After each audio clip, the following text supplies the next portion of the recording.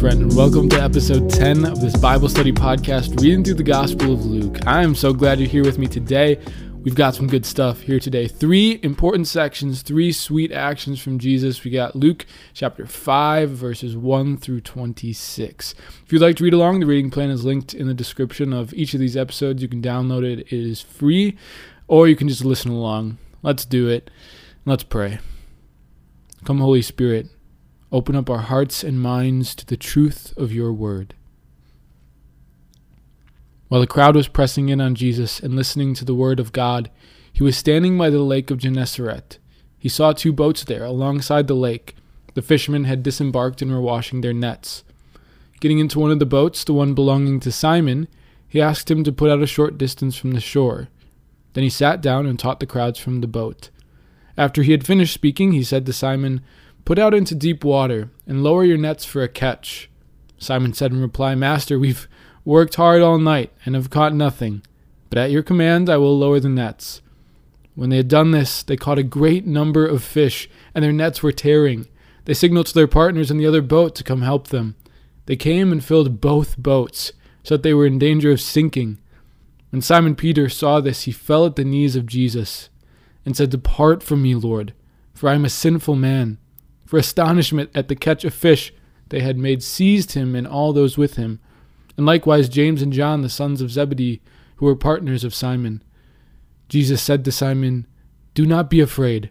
From now on you will be catching men." When they brought their boats to shore, they left everything and followed him. Now there was a man full of leprosy in one of the towns where he was. And when he saw Jesus, he fell prostrate, pleaded with him, and said, "Lord, if you wish, you can make me clean." Jesus stretched out his hand, touched him, and said, "I do will it. Be made clean." And the leprosy left him immediately.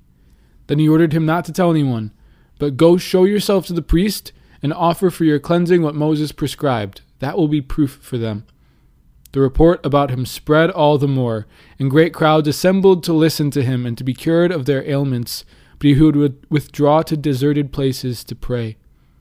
One day, as Jesus was teaching, Pharisees and teachers of the law were sitting there who had come from every village of Galilee and Judea and Jerusalem. And the power of the Lord was with him for healing. And some men brought on a stretcher a man who was paralyzed. They were trying to bring him in and set him in his presence, but not finding a way to bring him in because of the crowd, they went up on the roof and lowered him on the stretcher through the tiles into the middle in front of Jesus. When he saw their faith, he said, "As for you, your sins are forgiven." Then the scribes and Pharisees began to ask themselves, "Who is this who speaks blasphemies? Who but God alone can forgive sins?" Jesus knew their thoughts and said to them in reply, "What are you thinking in your hearts? Which is easier, to say, 'Your sins are forgiven,' or to say, 'Rise and walk'? But that you may know that the Son of Man has authority on earth to forgive sins," he said to the man who was paralyzed, "I say to you, rise, pick up your stretcher, and go home." He stood up immediately before them, picked up what he had been lying on, and went home, glorifying God. Then astonishment seized them all, and they glorified God, and struck with awe, they said, "We have seen incredible things today." This is the word of the Lord. Thanks be to God. Okay, so we've got kind of 3 major sections to what we just read today. So we'll start with the call of Simon. So it takes place on the shore of the lake of Gennesaret, and this is just another name for the Sea of Galilee, which we talked about yesterday, being the big sea in the middle of the region of Galilee. So on the lake shore, there's a big crowd. Jesus sees 2 boats, and I guess just gets in one of them. It doesn't say if he asked or anything, just says he got in a boat. And then Simon takes him out, and we met Simon yesterday, and Simon's obedient, just takes him out, probably because in the way that Luke tells the story, that Jesus healed Simon's mother-in-law just previously. So Simon is gladly obedient to take him out in the boat. I imagine that the boat is used to create a little space between Jesus and the crowd pressing in. Like no one can really press in on him when he's out in a boat on the water. So it gives a little room for him. It's the only time we see Jesus do this in Luke, but There's a handful of other times in the other Gospels, like Matthew 13:1, Mark 4:1, where Jesus does the same thing, where he like preaches from a boat on a shore, probably to give him a little bit of space. Well, Jesus suggests that Simon, once they're done doing the preaching, that Simon go out a little bit further and to lower their nets to try to fish a little bit more. And Simon says, look, we haven't caught anything all day, but he obeys because, again, Jesus healed his mother-in-law just the other day, so Simon obeys, and they catch fish in abundance. It says that they had to bring another boat, and they filled all the boats. This is an incredible amount of fish, if you can imagine. Like, probably more fish than you would maybe even imagine being in this lake. And maybe this is kind of a larger Bible thought. And maybe Luke is conflating two scenes in his account. So if we look at the other Gospels, so Mark 1:16 and Matthew 4:18, in that version of Jesus calling the fishermen, he simply calls them and there's no miraculous catch. In John's Gospel, we have towards the end, in chapter 21, verses 1 through 11, the post-resurrection appearance of Jesus, where the fishermen are off in a boat and they haven't caught anything, and Jesus suggests to cast it on the other side, and then they have a similar miraculous catch of fish. This story almost seems to be a combination of those two, and maybe some clues as to how maybe this is the case. So in verse 8, well, previously Simon is simply called Simon, and then for whatever reason, he's referred to in verse 8 as Simon Peter. And Simon doesn't get his name changed to Peter until much later on in the story, which we'll see. Simon also calls Jesus Lord when he gets off of the boat, which is kind of really only a post-resurrection name for Jesus. He doesn't really get called Lord until afterwards. And we also find Simon kneeling and calling himself a sinful man, which makes perfect sense after what we come to find, if we know the larger story, makes perfect sense after Simon maybe just betrayed Jesus and denied Jesus in the way that he does. So Luke has possibly combined the stories, and this is kind of, again, just like a larger Bible thought, but maybe he's doing this to paint a story for us. That one, Jesus gives Simon a hint of the abundance of discipleship, gives him a hint of what incredible life could be in following Jesus Christ, and it's for us too to see that incredible abundance if we choose to follow him. And two, that we find Simon responding by going to his knees and saying, "I'm not worthy to follow you," which is truly the proper orientation to Jesus. And maybe Luke's saying that to us, that should be the way that we respond to Jesus. When Jesus approaches us, we ought to humble ourselves the way that Simon Peter does. He says, "Lord, I'm a sinful man." But yet Jesus responds to Simon the way he does to us. He says, "Do not be afraid." He says, "Do not be afraid." He says, "Follow me." That even if we don't have it all together, Jesus invites us, and we too should not be afraid. So he invites Simon, and Simon takes up the call. Also, along with him, we find James and John, who are the sons of Zebedee and are his fishing partners, listed in Luke. So the guys with the other boat. The one who gets the short end of the stick in Luke's gospel here is Andrew, who in all the other Gospels is listed as Simon's brother, his fishing partner. For whatever reason, Luke doesn't mention him. He gets mentioned later on when they list all 12. But Andrew gets a short end of the stick here. For whatever reason, good guy Andrew. But here we find the first four apostles. Kind of implied in Andrew, but if we look at the other Gospels, that Andrew's maybe along with the group. So you have our first four. And they're all fishermen, which is such an interesting thing. Like, why does Jesus choose 4 fishermen to be his first apostles? Because he gives this interesting line where he says, "Do not be afraid. From now on, you will be fishers of men." And maybe Jesus is like just doing a play on words of fishermen or whatever. But as I was reading through this, I found this, and I think that this is so neat. That in Jeremiah chapter 16, verses 15 through 16, the prophet Jeremiah says, "As the Lord lives, who brought the Israelites out of the land of the north and out of all the countries to which he had banished them, I will bring them back to the land I gave their ancestors. Look, I will send many fishermen to catch them." Now, whether again Jeremiah was being literal or using some kind of symbolic play on words of language here, Jesus is fulfilling the prophet Jeremiah in such a neat way. How cool is it that the first apostles called to join Jesus in gathering the lost people are actually fishermen, just like the prophet Jeremiah said, which is so neat. I find that super cool. Just like a very small way, Jesus fulfills the prophet Jeremiah to be fishers of men. That the first four are all fishermen. And their response is they choose to follow Jesus. It says they left everything. In some of the other Gospels, in this version, it kind of lists stuff they leave behind, like their nets, their boats. One of the Gospels says they leave their dad, that Zebedee was with James and John. But Luke says simply everything. They left everything, which is a theme for Luke's Gospel that we will see many times as we read through it, of complete detachment.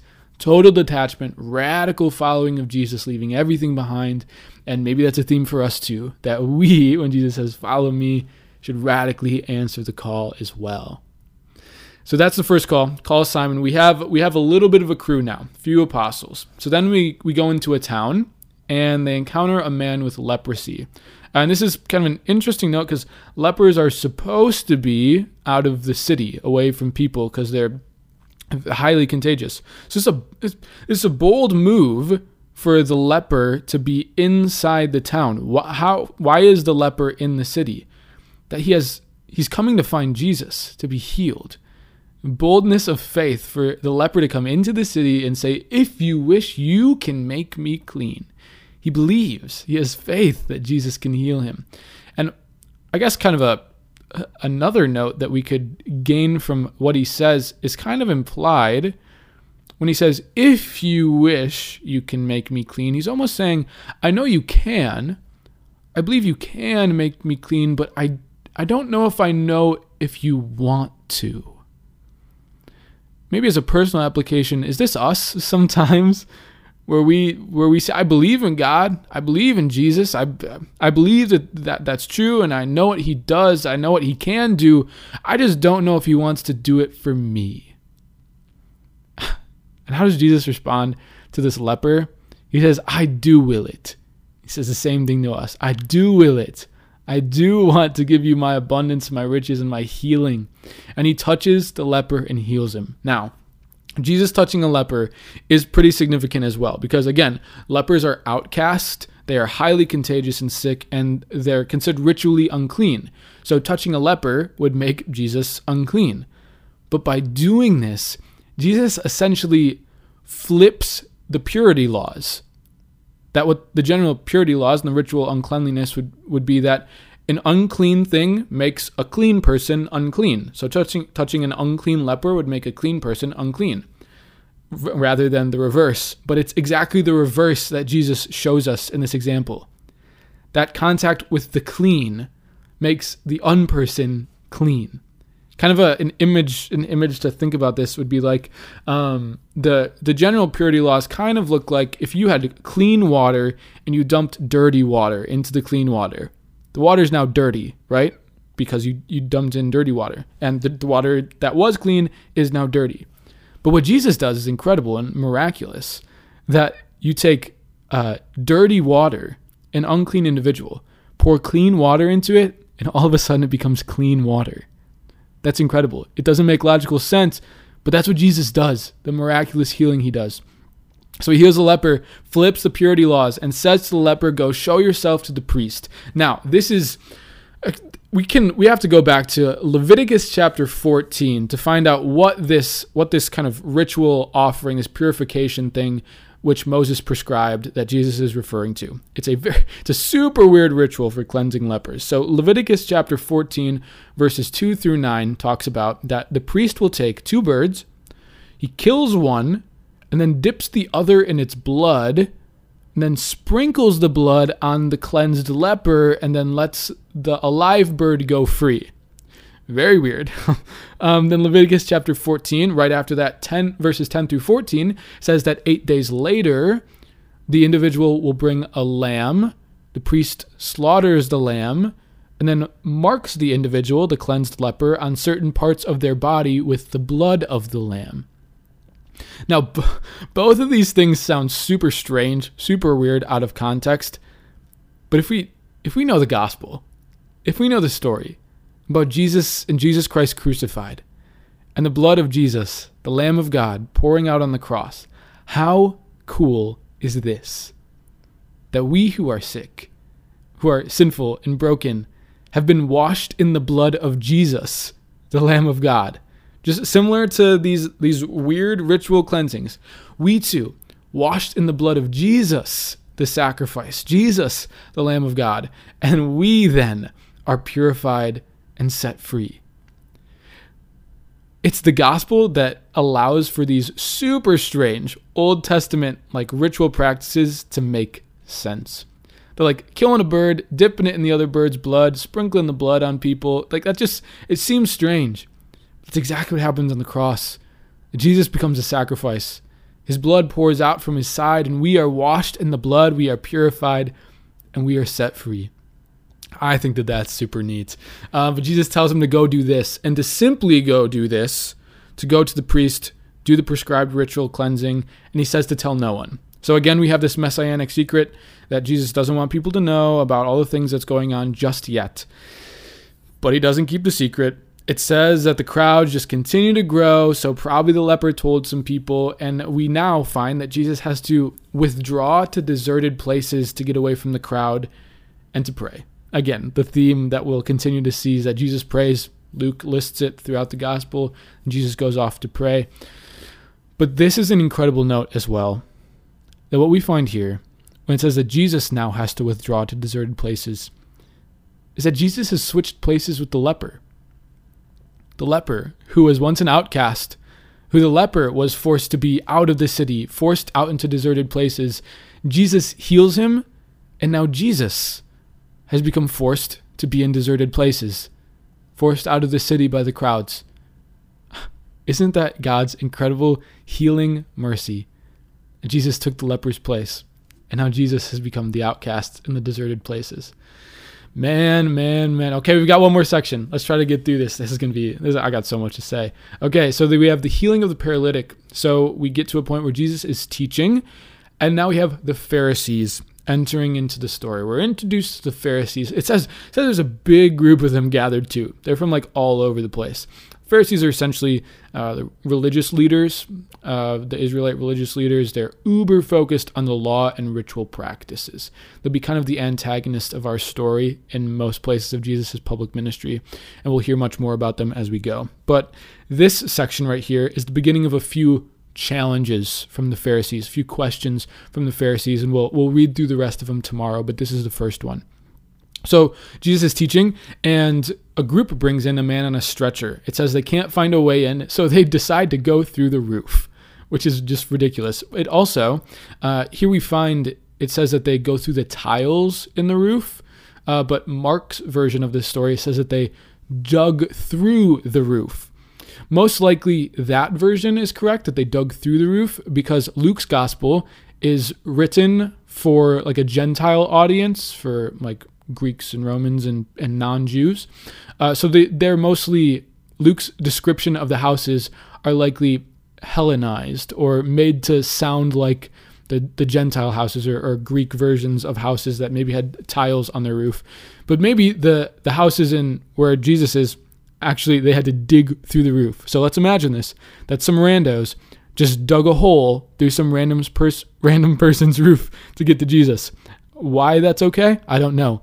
But clearly Jesus was doing something incredible enough for the person not to be too mad about it. Or maybe they were, who knows. But Jesus sees this because they drop him right in front of Jesus. They go right through the roof, right in front of Jesus. And what's Jesus going to do? He's got to do something.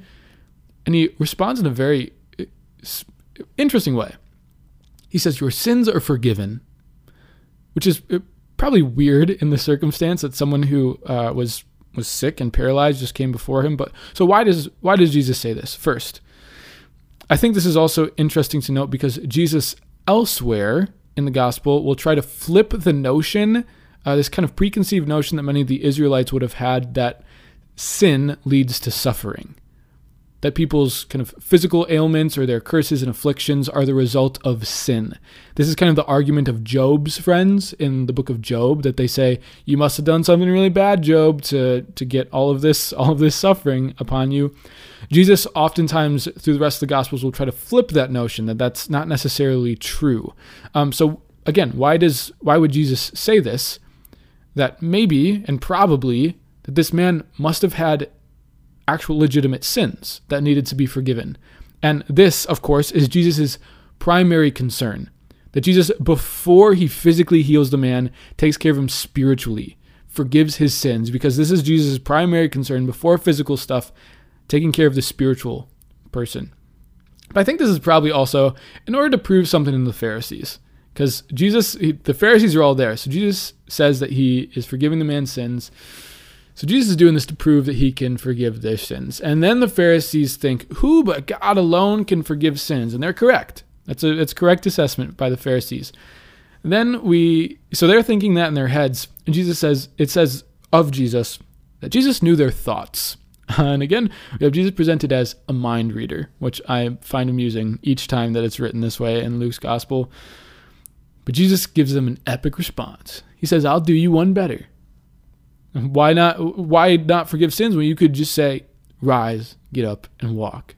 And he says to the man, I say to you, get up and go home. And so it is. This is an incredible miracle by Jesus. And what's very important here is this is a big miracle in front of a big crowd.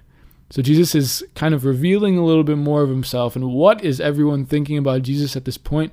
Who knows? But it says, we have seen incredible things today. And so have we. My friend, as we've been reading through the gospel, we have just seen 3 powerhouse miracles from Jesus. A miraculous catch of fish, an abundant catch of fish, the cleansing of a leper, the flipping of purity laws, and the healing of a paralytic, telling him to rise and walk. We too should be in awe of Jesus, just as these people were in the moment. May we continue to grow in our awe and our appreciation for the Word made flesh, Jesus Christ. Great story. Love these stories. Thank you so much for being here with me today. Can't wait to do it again tomorrow. Let's pray. Our Father, who art in heaven, hallowed be thy name. Thy kingdom come, thy will be done, on earth as it is in heaven. Give us this day our daily bread, and forgive us our trespasses, as we forgive those who trespass against us. And lead us not into temptation, but deliver us from evil. Amen.